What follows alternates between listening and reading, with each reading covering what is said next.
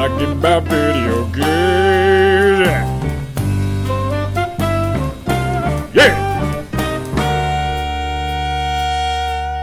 Hello, everyone, and welcome back to the Donkey Con Artist Podcast. I am but one of the legs that make up the bicycle. I'm mixing metaphors now. I'm one of the wheels that make up the bicycle that is the podcast. I am Patrick Shanley, gaming editor at The Hollywood Reporter, and joining me, as always, is my best friend and co-host, Edmund Arnold. Eddie, how are you doing today? I'm kind of messed up because now I'm thinking about bicycles with legs, and now I'm kind of freaking out. That'd be cool, though. Would they? I don't know about that. They'd, take over the world real quickly, right? Well, yeah, I mean, clearly they would not be benevolent, and they would soon become our overlords. But for that, brief period before they overthrew humanity, they'd be really cool. It'd be cool because it'd be like riding a chocobo. Yeah, but exactly. Oh my God, you made a Final Fantasy reference. Hey! I did it. This is going to be a good podcast, I can already tell. Sounds like it's going to be a horrible one for me, but let's go. Oh, I mean, should we start with Final Fantasy? No. They're not ready. They're not ready. We'll warm people up to Final Fantasy. Yeah. They're not ready for Final Fantasy. It's a brand new series. Let's start with what I did over the weekend. What did you do over the weekend, Pat? Tell me. Well, I'm going to tell you, man. I was at TwitchCon. Yeah. I mean, yeah. TwitchCon, for people who don't know, is a convention for Twitch. Why? That's a great question. And lots of people have that question. This is the fifth year of TwitchCon. It was held in San Diego this year, which is the same venue that hosts Comic-Con, which I was also at. It is a much, much, much, much smaller event than Comic-Con. It is really weird the last time I was in that building was for Comic-Con. The difference was pretty staggering. So what is it? Is it just like an avenue for a bunch of streamers to get together and talk about what they're doing? Is it like an avenue for you to look at all the new streaming venue? I'm confused about what TwitchCon is. Look, yeah, I mean, in theory, that's what it is, I guess. Really what it is that it's like a gathering of the people who like to do this, I guess. You walk around, and at conventions, everybody has a badge, right? And generally, the badge either says your name or your outlet, or it has like a little VR code that you scan, or VR code, or AR code, whatever the hell they are, to get you into the building. At this event, every single person that walked by had their Twitch name written on their badge. And then so you'd walk around and people would be like, oh, you're so-and-so. Did it have their followers attached to the Twitch badge too? It should have, and you should have only been able to get into certain places based on your followers, which was kind of true in a lot of ways. But you walk around and everyone's like, oh, I know you for blah, blah, blah game because you're XR, VR, B1, Princess Pikachu. And then they go, I know you from your thing because you're Bulbasaur 87 Flippity-Doo. And These names are amazing. Yeah, and then they hug each other, and then they have a really lame, vapid conversation. It was a lot older than I thought it was going to be. Really? Yeah, I thought it'd be, because I also went to VidCon for a day because I had to moderate a panel there. And VidCon was, exclusively teenagers. This was... What the hell is VidCon? VidCon is, another one, and that I understand even less. TwitchCon was, and maybe this is just what Twitch is, I guess, because Twitch has been around for 7-8 years now. It was people in their 30s, mostly. It was people in their later 20s and early 30s. Okay, that makes sense. Of people, yeah. That makes sense, yeah. And everyone had neon hair, and... Jesus Christ. Everyone was waiting in super long lines to meet with people that I'd never heard of in my life, even though I kind of cover this. I've heard of Pokimane only because I've heard that before, because I thought it was Pokemon. They were waiting for somebody named Tyler One, who I've never heard of.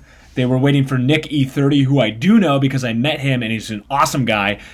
I want to bash on streamers because a lot of people do, because they're kind of It's annoying. so easy. Yeah, and I think sort of to stand out in that environment, you kind of have to be annoying and a lot all the time. Yeah. I will say Nick E30 is a really awesome guy, and I was really blown away by him. Is he 30? No, he's not. He's 25.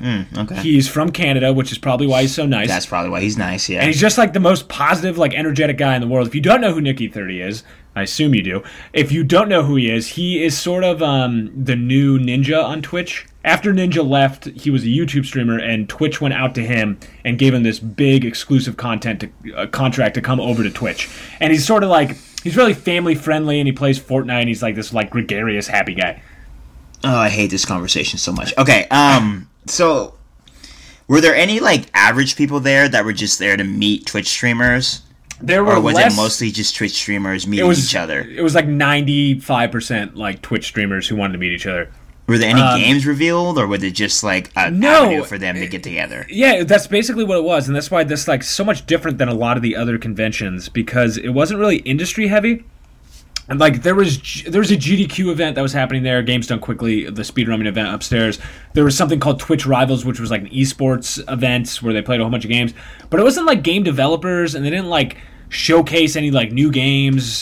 There weren't even really a lot of like games to play. There were not a lot of demos. There were a whole bunch of old games, like you could play like Frogger or like Pinball or something. And they're like the stuff that was on the floor, like the booths, unlike E3 where you're playing like all these new games. And not to say that TwitchCon is even trying to be E3, but because it's not at all. It's not at all the same thing. But when you're walking around the floor, most of the stuff was like Logitech has a booth, or like this is this special type of chair that like is good for streamers, or like stuff like that. It's all catered to how do I get people to look at me online, basically. Is that basically it? So, because my question is, why would Hollywood Reporter send you there? Because it doesn't make any sense. Because there's no games being revealed. Are these people celebrities now? Should we be valuing them like celebrities? And I'm sorry if I'm so negative. I'm 30. No. I grew up not liking streamers. I'm trying to wrap my head around it. And like as soon as I saw that you're going to TwitchCon, the first question that popped in my head was, why? Yeah, well, a lot of people ask that, including my bosses. The thing is, that's a question that everybody's asking right now. CAA and UTA and WME are signing streamers, and these are the biggest agencies in the world. Ninja was on Masked Singer the other night. As a giant ice cream cone. Also, can he sing? Did you watch that? I don't watch it, no, but okay, so this is what I've known about The Masked Singer. I have a bunch of coworkers who are in their like 40s and 50s who watch this, and we talk about TV on Wednesdays. So they're talking about Masked Singer, and they're talking about Ninja, and they're all asking me, because I'm the young guy on staff, being fresh 30 years old, so they're all asking me about Ninja, and I'm trying to explain to them who Ninja is, and for some reason, there is just a lack of communication. I cannot get through to them what he does. I really want to hear your description of what Ninja is. I basically just said he plays video games for young people to watch. You're not wrong. No, I'm not. And I thought it was a pretty good explanation. So they asked a million questions like, do people pay for it to watch him? I'm like, no, but some people send him, donations and things like that. Yes, but no. Why do people watch him play video games when they can play themselves? I did not know how to answer that question. That is a fantastic question. What is the average age of students watching this? Remember, I work with a bunch of educators, so they're like, what are the average age of students watching this guy play? If it's over 18, we might have an issue, is basically what was conveyed to me. So it's like, it was hard for me to explain to them why Ninja should be on the same stage as other D-list celebrities. There's no other way for me to explain it. Like, if you haven't seen The Masked Singer, T-Pain won last year. Hey, T-Pain is a national treasure. I love T-Pain, but T-Pain is like a C-list type singer. So I'm trying to explain to them, and they were trying to grasp why Ninja would be on this television show. And the only explanation I could give them is to be like, maybe this would get young people to watch it. That's literally what it is. I don't know. I mean, the answer to your question is that no, like, these people don't really matter to, like, the Hollywood Reporter, or like 40-year-olds or 50-year-olds, but they will in like 10 years, because everybody who's growing up with them right now will eventually be in their 20s and 30s. And that's what's happening. These people are really popular with a younger audience. Okay, let me ask you this then, because I used to be really into the Disney Channel when I was a teenager. Uh-huh. Is this something that people are going to grow out of, or is this something that is going to be the new normal? So I'm wondering that too, and it's hard to tell because now everything is streaming now, not that everything is live streaming. I mean, everything is streaming. Oh, it's insane. I was watching an IGN article on Destiny, and instead of having two reporters talk about the new Destiny DLC that just came out, which is called Shadowkeep, I believe. Yes. They had a streamer on to talk about her experiences with Destiny's Shadowkeep, rather than having the two of them have a conversation about it. Why? Because to bring in the stream, I believe that they wanted the streamer. I believe the streamer had a big audience, so it's probably like an easy way for them to bring streamers onto their article. Like, it was basically to boost their numbers, boost their clicks. Well, that's a pretty common thing, obviously, in media. But, I mean, like, I think that also answers a lot of these questions. The reason why these people are showing up on these things is exactly what you just said, is because they want to tap into their audience. That's it. The end. These people have a super engaged, like, gigantic audience. I don't know why, but they do. And they have huge audiences, and people want to tap into that because they think that they can get these guys pretty easy. Because for a lot of these people, they're sitting in, like, their room, you know? And, like, the average age of a streamer is, like, 24, 25. So if Jimmy Fallon is like, hey, do you want to be on The Tonight Show? Like, why would he have a hard time getting these people? Oh, no, and I know they want to get their names out there because everybody wants to be a celebrity these days. Well, that's what TwitchCon is. It's literally a convention for people who want to be a celebrity. That's it. They should just call it that. That's what it should be called. So Edmund. All right. Okay. So I'm trying to be positive. So are they just out there? Is this a big networking event where they can meet other people and talk about, hey, maybe I should be more racist on my stream to get more people, or hey, maybe I should yell more obscenities more to get more people. I'm just trying to wrap my head around. How do you? What's the best way to throw your cat over your head?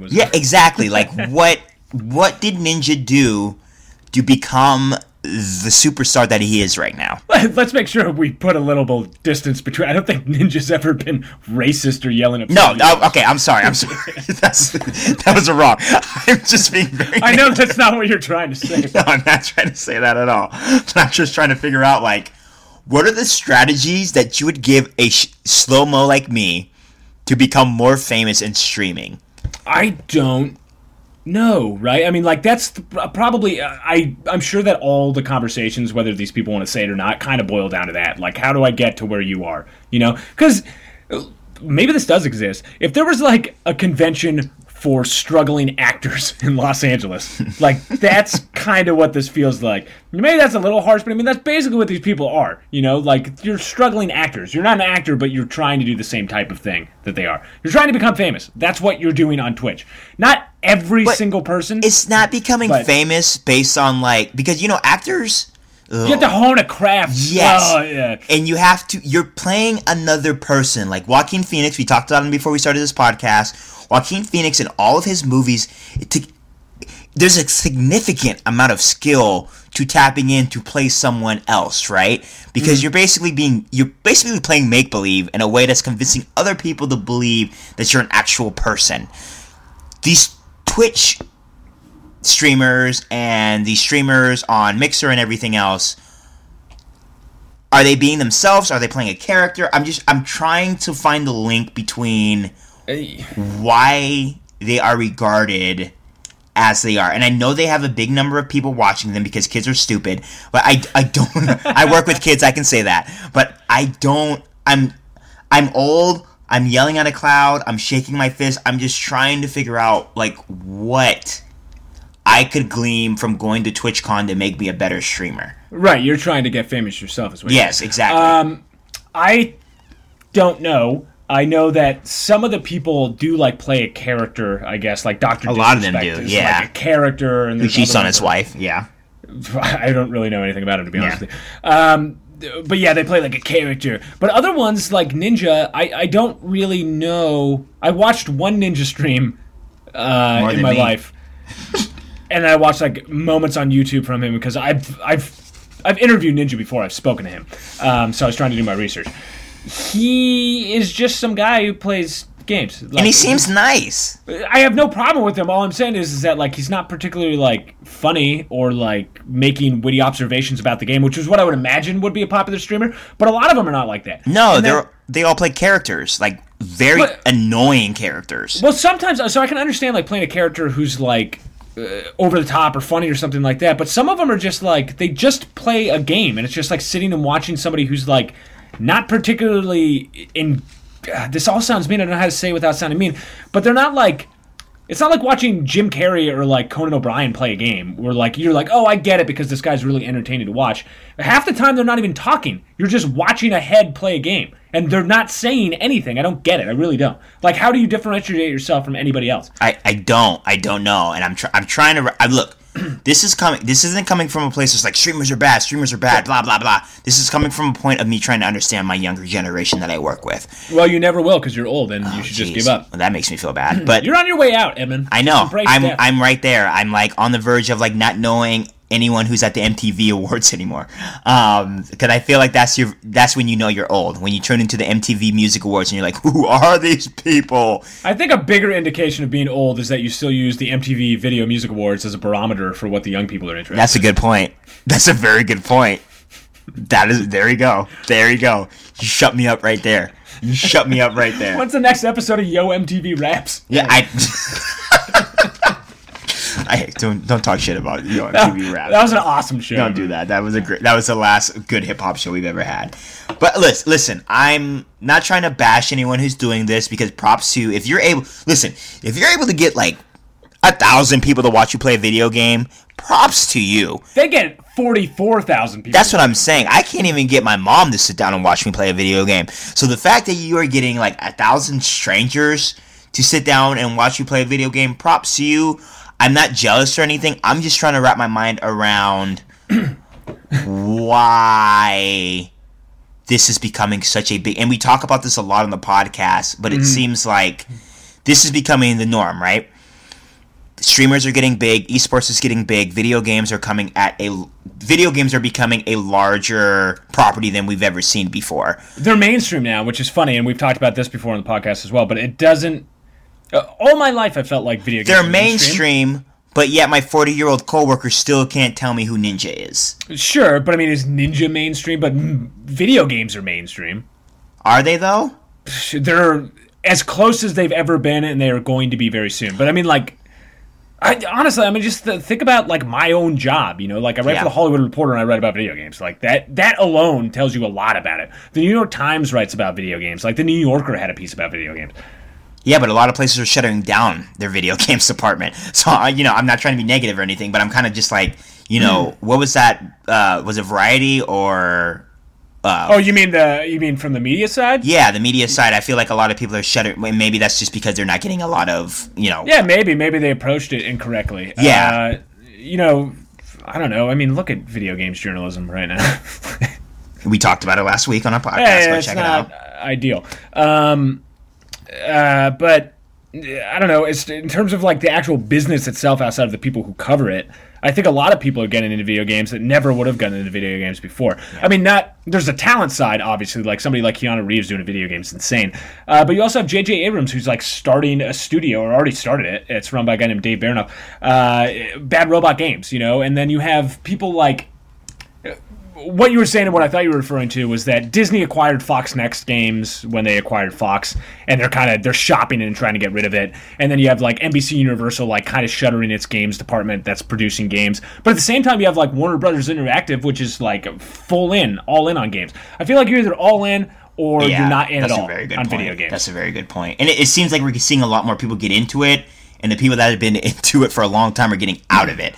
So it's like Konami and things like that, they're getting out of video games to focus more on pachinko machines. But those pachinko machines are making them a bunch of money. Yeah, why not do pachinko machines? Yeah, and like you're saying, we're seeing J.J. Abrams get into video games, which I'm very excited about. Yeah, and I'm wondering too, because this year we've seen, Reggie has left Nintendo, and then we just had Sean Layden leave Sony. Yeah, that was huge, yeah. And they're not that old, which is shocking to me. I think, is Reggie like 61 or 62, and then Sean Layden's only like 59. Like, they're not quite retirement age, and we don't know what they're going to do. Reggie retired. We don't know why Sean left as of the recording of this podcast. Yeah.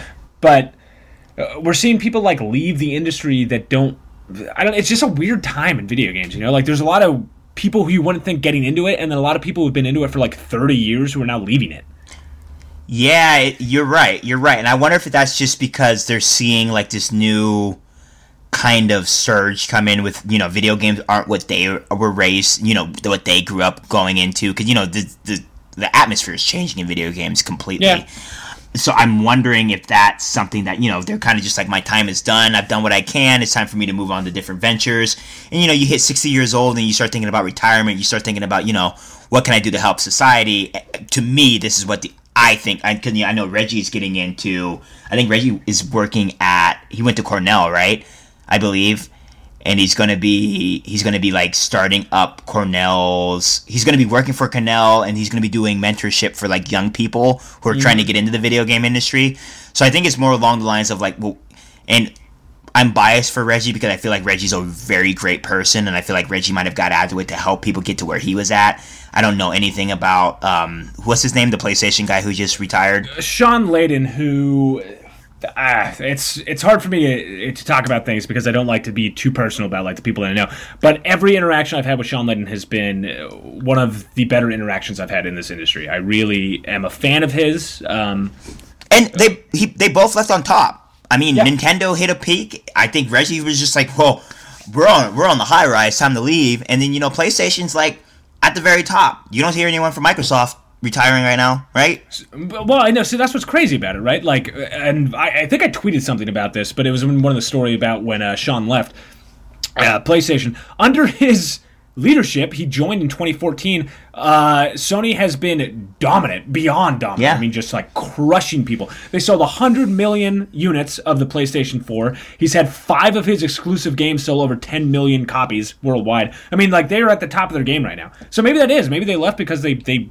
won, and they're like, well, that's it. I've done everything I can. And, I can't speak for Sean, but, like, Reggie, I know Reggie was kind of like, I'm almost 60. I'm 58 right now. And, I'm speculating. I have brought this company basically out of the dusk from the Wii U to prominence again with the Switch. Right. So, what? I'm just going to wipe my hands. I'm going to go mentor some kids. Yeah. I'm going to go mentor some kids. I'm already friends with Jeff Keighley. Like, what else can I do? Exactly. What else do you need to do? That is literally the benchmark that you have. Yeah, that's it. That's it. Friends with Jeff Keighley, you're gone. You're gone. And, I'm a Reggie stan, so maybe that's why I'm so, I have Reggie on a pedestal. I've loved Reggie my whole life. I've grown up watching Reggie in those Nintendo Directs. Those are the best. I just love Reggie. And Reggie was, I don't know, he was brown, so I just gravitated towards Reggie. So, when he retired, it felt horrible. I honestly felt horrible. I was just like, man, who's going to do these Nintendo Directs now? He was such a bright spot to Nintendo. I look forward to E3 every year. I look forward to seeing his face. I look forward to his interviews. So, it's just... You see these guys that you've grown up with, and now they're moving on, and like this new guard is coming in, and now Ninja's running Nintendo, man. Yeah, probably. It's called Nintendo. Nintendo. I wouldn't doubt it. You're not allowed to play a Nintendo game unless you watch 10 hours of it streaming first. You gotta go through like 80 banner ads and. So I don't know. We're kind of rambling a little bit, but this is a weird. Especially growing up in this industry like you and I have. That's what's weird for people our age, I think, is that it's this thing that was always part of your life in a huge way. Like video games were always a part of my life. And now they're huge, Yeah. And it's not just for kids now. It's not like blah, blah, blah. Like, it's a different thing than it used to be. It's not for nerds anymore. That's a better way to say it. You used to be embarrassed to talk about video games at school, and now you have people openly fighting about it on Twitter now. Right. So it's just, it's way, I think the whole dynamic is different now. Yeah. I was never embarrassed because I was popular, but I can understand if you weren't popular like you, that it might have been a bunch. I was super popular, and everybody knew I always played video games. So, yeah, but we all made fun of you behind your back, so. No one made fun of me. People loved me. People used to come into my house and steal my video games, so no one used to talk mess about me. That's why we were friends with you. Yeah, exactly. So many of my video games have been stolen by people we went to school with. And I know exactly who it is, but I'm not going to say his name. Oh, we all know. Andrew. But anyway. Anyway, I don't know if it was Andrew, but my true crime went missing after he came to my house that one time, and that asshole never came back. So, okay. Before we slander more people that we went to high school with, let's move on. Another thing that happened over the past week was the debut of new footage from The Last of Us Part 2. Part 2. That was last week. I got a chance to play a little bit of the game. It's a 2-part demo. I'll run you through it, Edmund, because you're a big Last of Us fan. That's so big. It's a 2-part demo. The first one starts off, and you're a 19-year-old Ellie, and you're with a new character named Dina, who is her lover. She's a love interest, I guess. They're not quite lovers yet. They're just like, they have a crush on each other. Puppy love. Sorry. Sure, there we go, whatever. you're on like a scavenging mission, or I think you're on patrol. You're on patrol for a town called Jackson, which is like a little survivor community. You obviously run into some creepy bad guys, which are the monster variety, not the human variety, in a grocery store that is abandoned. Then you go to like a weed shop, and then that part ends. And then the second part of it was a much more intense part where you're in Seattle, and you're facing off against human survivors who are total dicks, and they have total dick dogs who are trying to chase you down. It's a whole stealth thing, and then it ends with Joel showing up, and Joel's like, "You think I would let you do this alone?" In his awesome Troy Baker voice, and then boom, flash to black, and you're like, "What is happening?" And that's the demo for you, Evan. I'm very jealous that you get to play that game, especially since you didn't play The Last of Us, which is insane to me. I think you need to play that game tonight. And you said the controls are bad, but I just want to... sometimes I just want to punch you in your throat. I don't know if they were bad. It's more that there's so much stealth that I feel like it can be grating at times. No. Are there moments where that's broken up, or is the whole game like that? You're wrong. But anyway, I think the stealth in that game made sense. And a lot of times when you play these games that have you that force stealth on you, you're kind of like, oh, come on now. But I think that game did a great way of, if you were caught, you didn't fail the mission, you had to fight your way out of it. So if you're relatively good at video games, you could work your way around it. And I think it also did a good job of establishing the atmosphere of that game. It certainly does that, at least in the demos that I've played. And I am playing The Last of Us. Thank you very much. I'm playing the first one, so you should beat it. It's the greatest ending of all time. Yeah, and it's short. Yeah, so. Besides Half-Life, the episode 2, episode 1, whatever episode it was in, this is like literally one of the best endings I've ever seen in a video game. Sadly, I already know the ending of it, and even reading a synopsis of it was pretty impressive, so I am excited to get there organically in the game itself. Yeah, it was one of those games where you felt sick afterwards. Yeah, because it's a pretty gnarly... And that is what experience. The Last of Us is. So I'm really excited about The Last of Us 2. Everything that I've read about it is pretty great. I love reading about the demos. It sounds like their dialogue is still on point, and that's something that I think Naughty Dog does really well, is the organic dialogue between the two, your player and the NPC, as you guys are going through this world. Mm-hmm. I also really enjoy that every NPC is named, so if you're killing one of these people, and it seems like the violence is going to be something that they highlight very much. Like when you kill one of these people, they're like, "Patrick, no! No!" And it's like, there's a real emotional effect to you taking the life of someone. And I even heard, like, if you kill one of these dogs that you talked about, like, the owner of the dog reacts to that in a way that makes you feel, oh, man, I really killed his dog. So that's... Well, the dog was trying... Okay, so the dog thing, and everybody keeps talking about these freaking dogs. The dogs, they're trying to kill you. Like, you're not going around just killing dogs. I don't feel bad. Dog trying to bite me, I'm gonna shoot it. I don't feel bad. Oh, they'll bite you. Yeah. And they're super aggravating, the dogs, because they follow you and they smell you. So you have like a scent trail and you can check it. So you have to be constantly like throwing bricks or bottles to get them off of your trail. So they're aggravating. And when you get caught by a dog, it's like a last ditch effort. You're just trying to stay alive. That's when you're killing the dogs. You're not just going around shooting dogs. Yeah, and I think a lot of people that I read from tweets were just like, "Oh, you're killing dogs. This is inhumane." And I'm kind of like, video games have been doing this forever.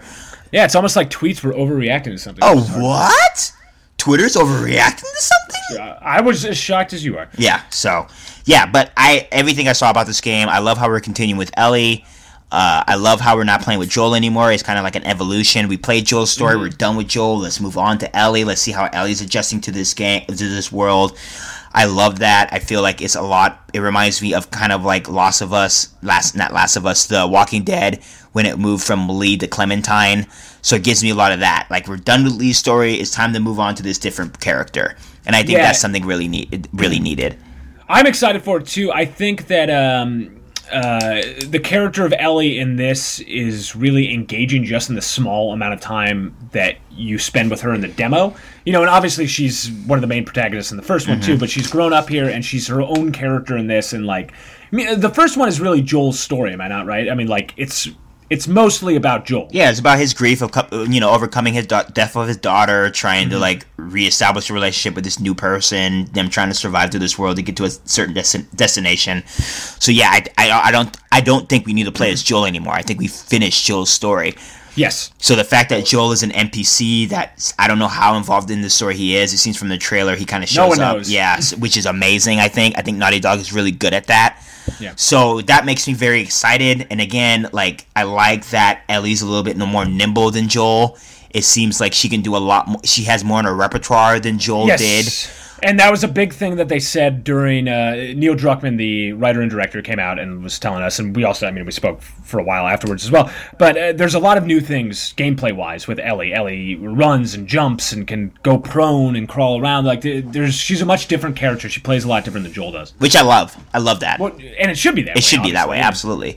And I think a lot of people are complaining about, like, I've seen some people complain, like, oh, the violence is so bad. And I there's violence in the first one. I haven't played it, but we also need to remember, Ellie has grown up in this world, so violence is not as effective to her as it is to Joel, because Joel was raised in the old world and transitioned to this new world, but Ellie has grown up with this, and she was raised by Joel, so violence is in her, like, it's like her middle name. And that's a fantastic point, because if you're going to tell a story like this, and people that grew up in a world like this, then that's exactly what it would be like. You're much more desensitized to death and violence and rape and all the other horrible things that could happen in a game like this. I will say, and this is hard to tell because I've played a very small amount of this game, but in terms of the gameplay, if you shoot somebody in the leg, like their leg will fly off, but there's nothing that was like nowhere near as shocking as like I thought it would be in terms of violence.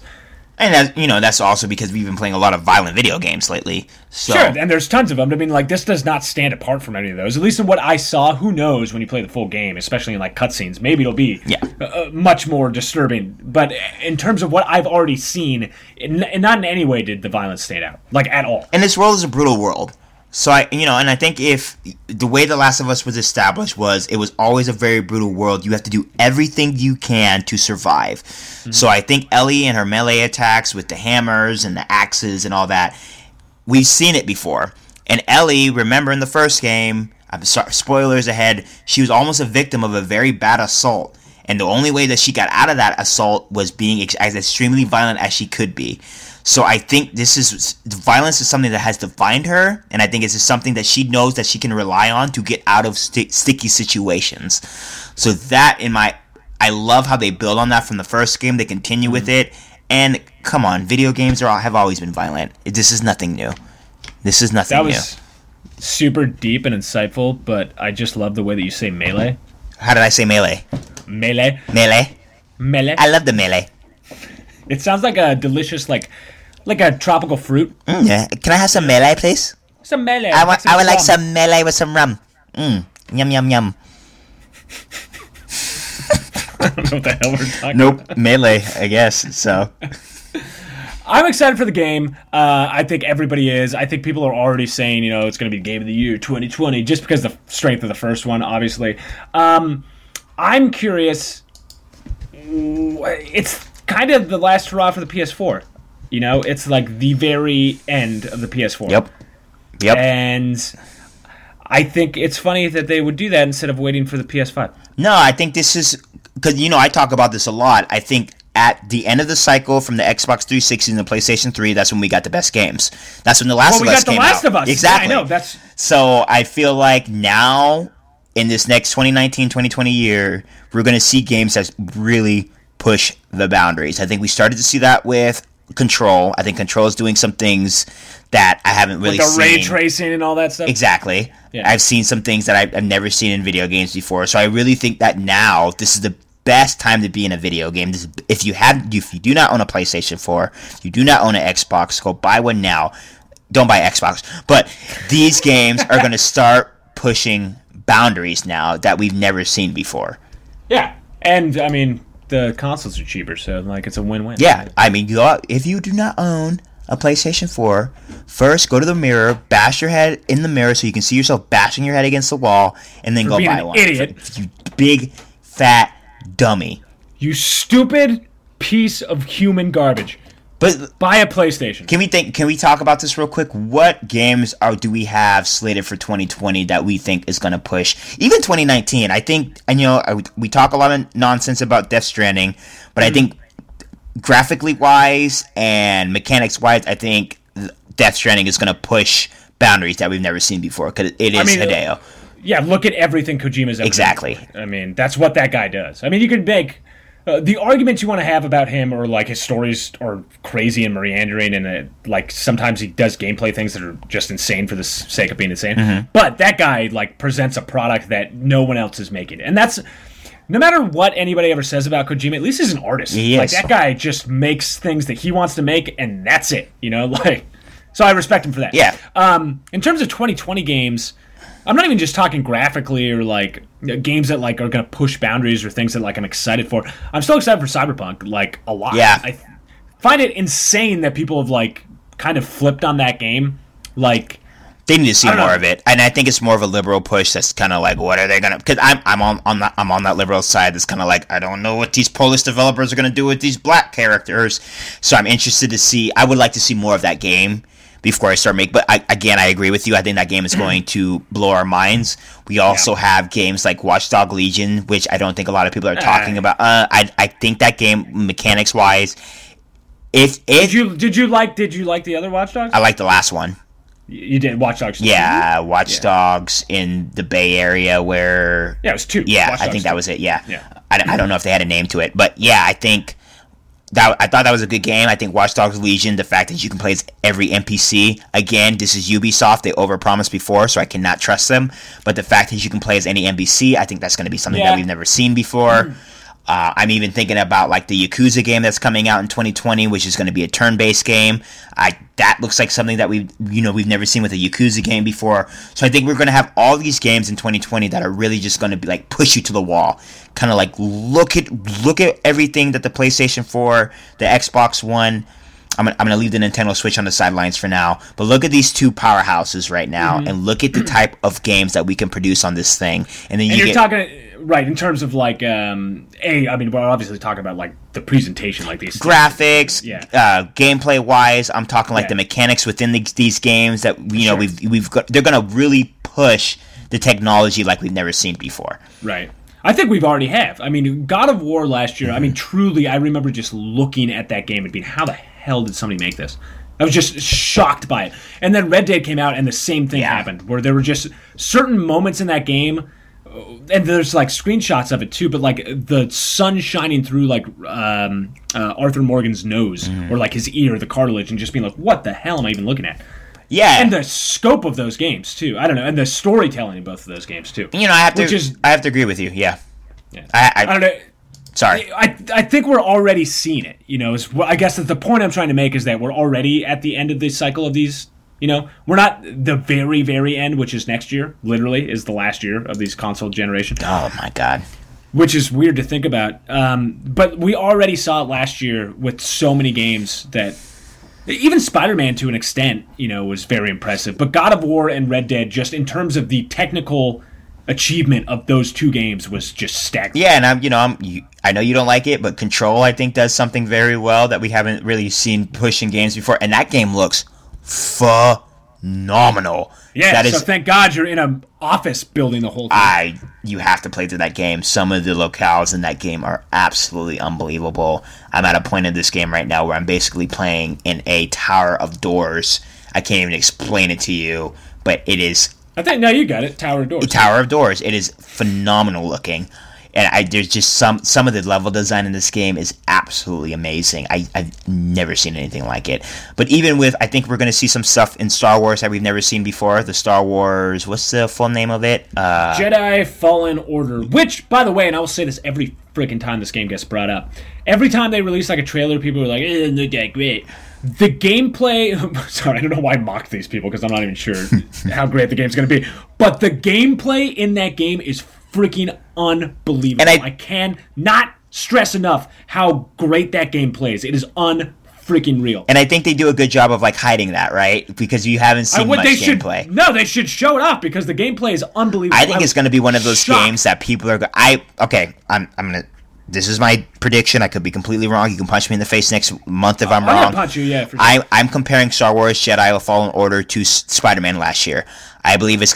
Except... The difference between this game and Spider-Man is that Spider-Man is following the same vein as Spider-Man 2.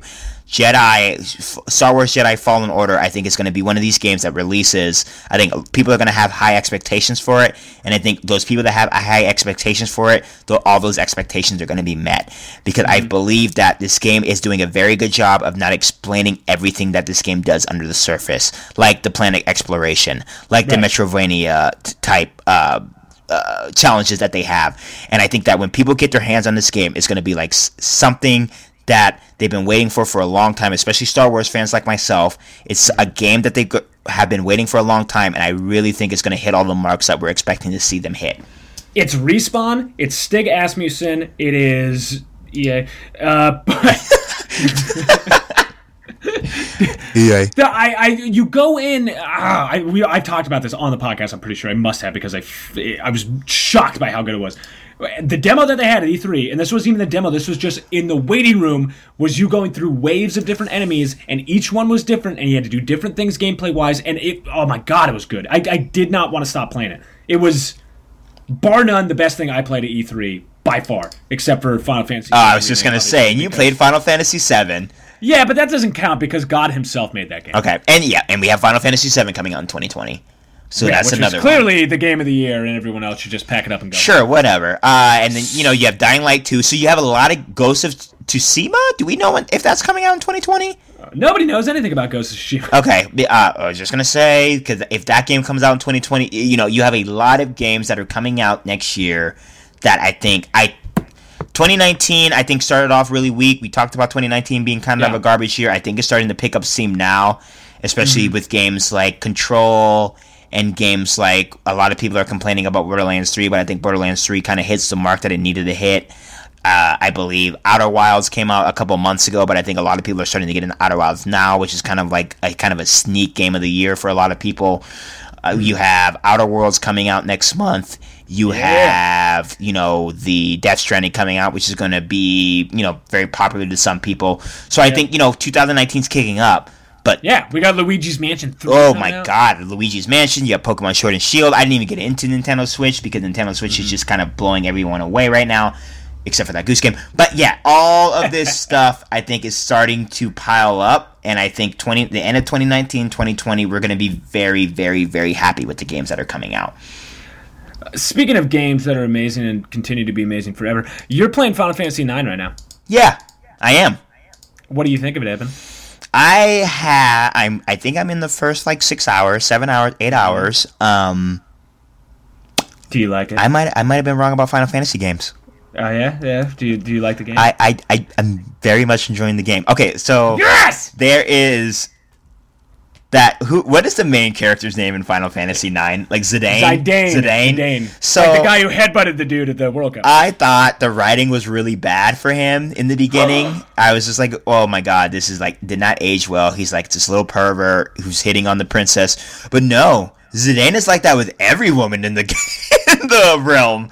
Oh yeah. So I'm kind of all right. After that, I kind of got sold on it. I was like, all right. And then you have your comedic relief with the knight who's following her everywhere. Steiner. I just got introduced to another character who's a bird person.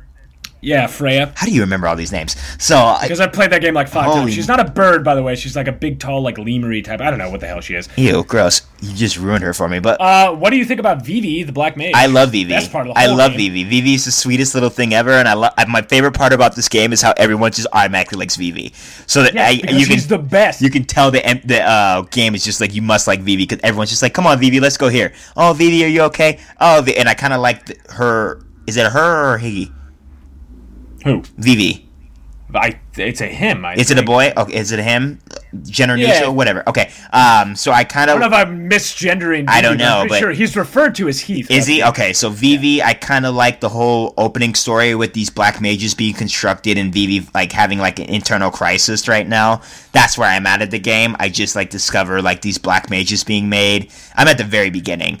Oh yeah, you were very early on. But you've only fought Black Waltz number 1. I think. 3. I just beat the third one. You beat the third one. And they just had its freak out where it ran. It's must kill everybody, must kill everybody. So should be voice acting. Yeah, I should be. But this game, I think my problem that I've had with a lot of Final Fantasy games is these opening hours, right? I am pulled away from these opening hours because there's so much story, there's so much dialogue, and there's not enough to keep me invested into these different characters. But this game, from the beginning, this game is 20 years old, who knows? You're in a carnival, and you're hired to kidnap a princess? That is dope. That's a dope story. And then you have a fake sword fight, and you have to impress a whole bunch of nobles? Yeah, it's really cool. I got really into it right away. And then, like, the princess is, like, this young lady who's escaping from her kingdom. I don't know why she's escaping. It's still kind of building onto it, and her mom looks like she's crazy. I really like the story so far, and it's just, like, the opening hours. I want to live in this moment. It makes me so I know, this is the first time I've ever... around myself. And remind you, I don't know if it's because I put so much time into the Final Fantasy MMO, so my mind is kind of like in that being open to Final Fantasy right now. Don't pick it apart. I tried to play Final Fantasy 12, couldn't get into it like I got into this one though. Final Fantasy 12 is much, much, much slower and much headier than these. Yeah. Final Fantasy 9 was like a throwback to the original ones. It's a way simpler story, but it's still a pretty. And it's one of those throwback games that feels good. Like I talk about Sudoku a lot because that's one of my favorite games of all time that I just recently played, and it's a classic PlayStation game. That is one of those games that is a retro game that feels good. Final Fantasy IX is a retro game that feels good. So now in my old age of 30, I'm trying to like find out more of these games that have aged well that I can get my hands on. And Final Fantasy IX is one of those that I'm probably going to try to complete before the end of the year. Yeah, well now you're just going to have to play through all the Final Fantasy. I don't want to do that, but I'll definitely probably try to play through. I want to do 9. I want to do 12. I do want to get through 12. I want to play 7 again because I haven't played 7 in a long time. And 7's amazing. You should play 10 after you play 9 because 10 is probably the one that will hook you the most. Because everybody talks about how great 10 is, but 10 was the one that like made me hate Final Fantasy. So I need to figure out like. Well, you were young and stupid. I was young and very intelligent. I'm old and stupid. So, you know, I'm slowly figuring out which ones I want to play. And I kind of want to get into the one that everyone talks mess about, but I see a lot of people kind of like... 8? Yeah.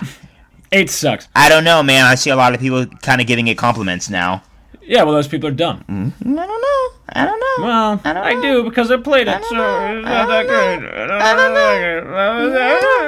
So anyway, I'd see this as a major win because you like Final Fantasy. I didn't say I like it. I'm enjoying it so far. No, you're now a Final Fantasy fan. I'm enjoying it. Nope.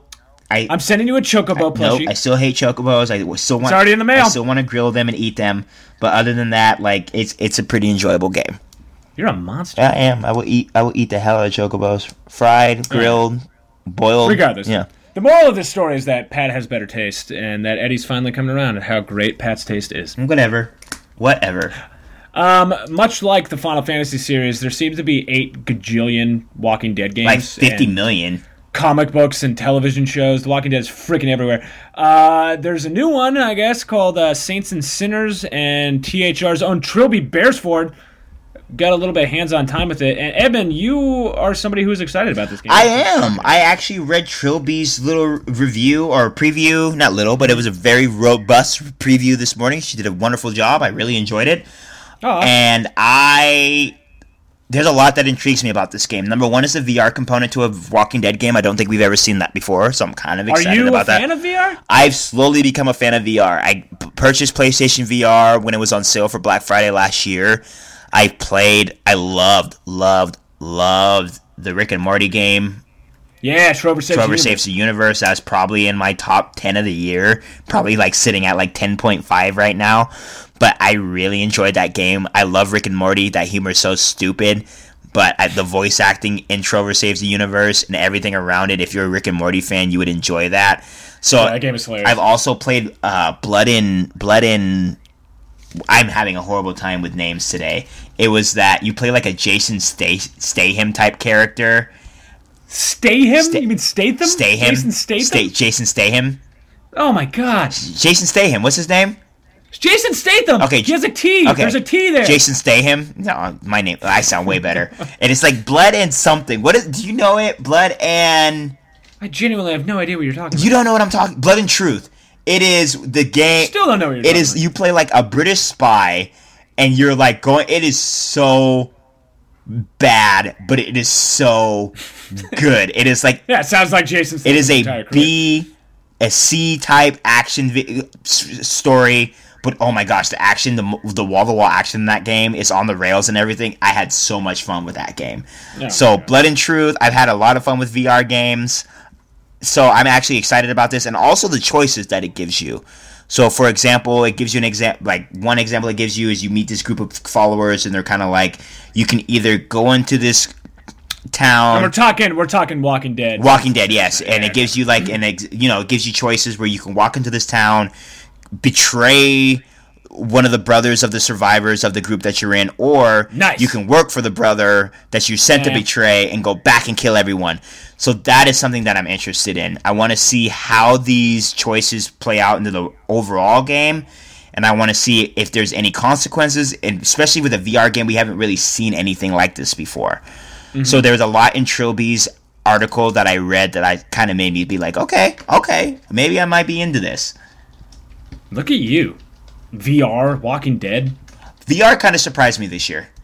Yeah, I'm shocked. I got into it this year, and I'm kind of like, it's not anything that I would spend hours and hours on because it gives me a headache, but it is something that, if they do Walking Dead well, I think it's something that I could really get into.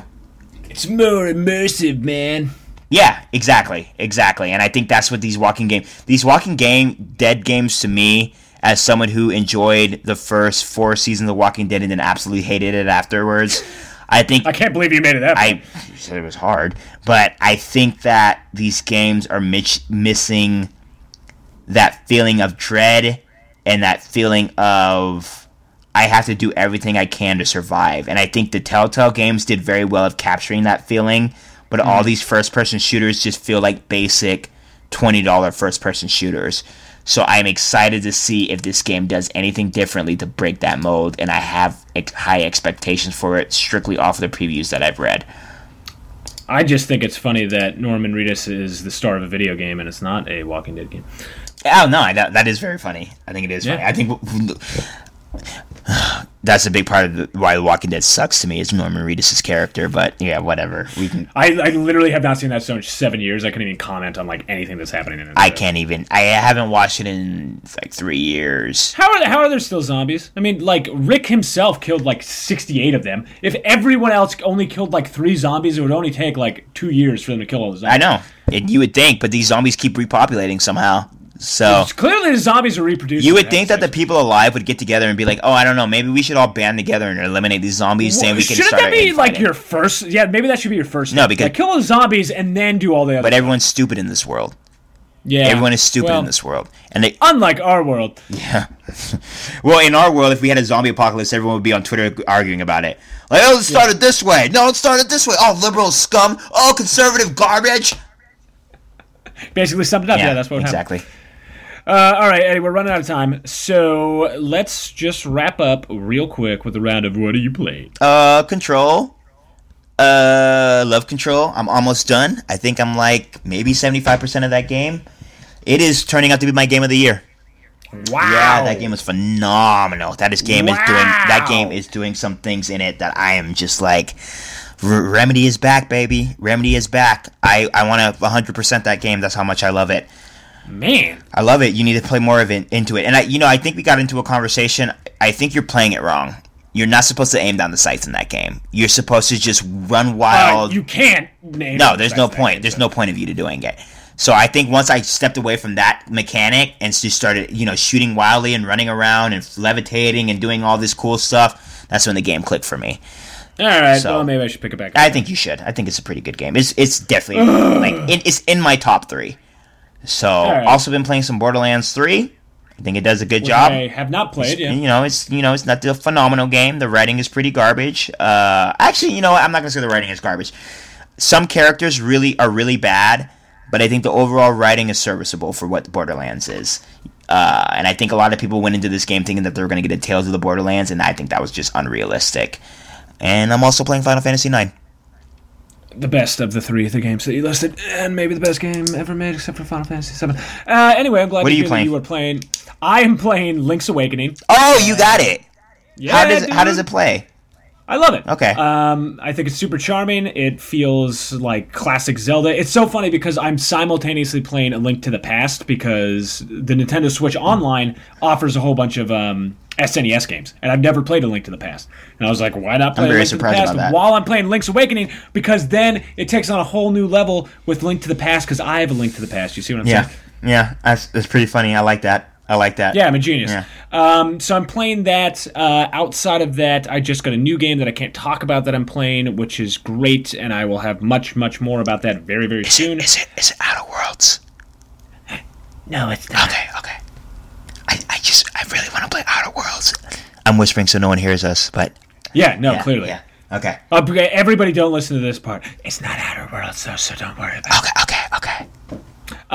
So I have those 3 games going. A lot of Zelda, and then another game, which is... Anyway, lots of great stuff going on in the video game world, and we have a really exciting end of the year, so there's a lot more stuff coming up. I would like to thank everybody for listening to the podcast, and if you're wondering where you can find us online, well, anywhere. And it really isn't something you should wonder about. And frankly, you're kind of stupid for even having that question in the first You're place. so rude. But look for us on SoundCloud.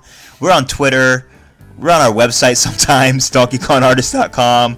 We haven't been doing a good job about updating that. I will get better about that. We're also on...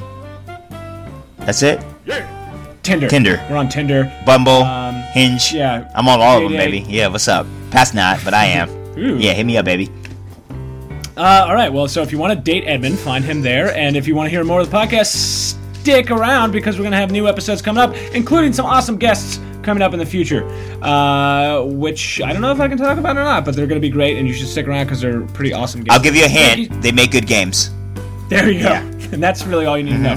Thank you, everybody. Thank you. We Love you. Bye. Bye. Fade away. Hi, Earl. Bye, Earl. See you later, Earl. Bye.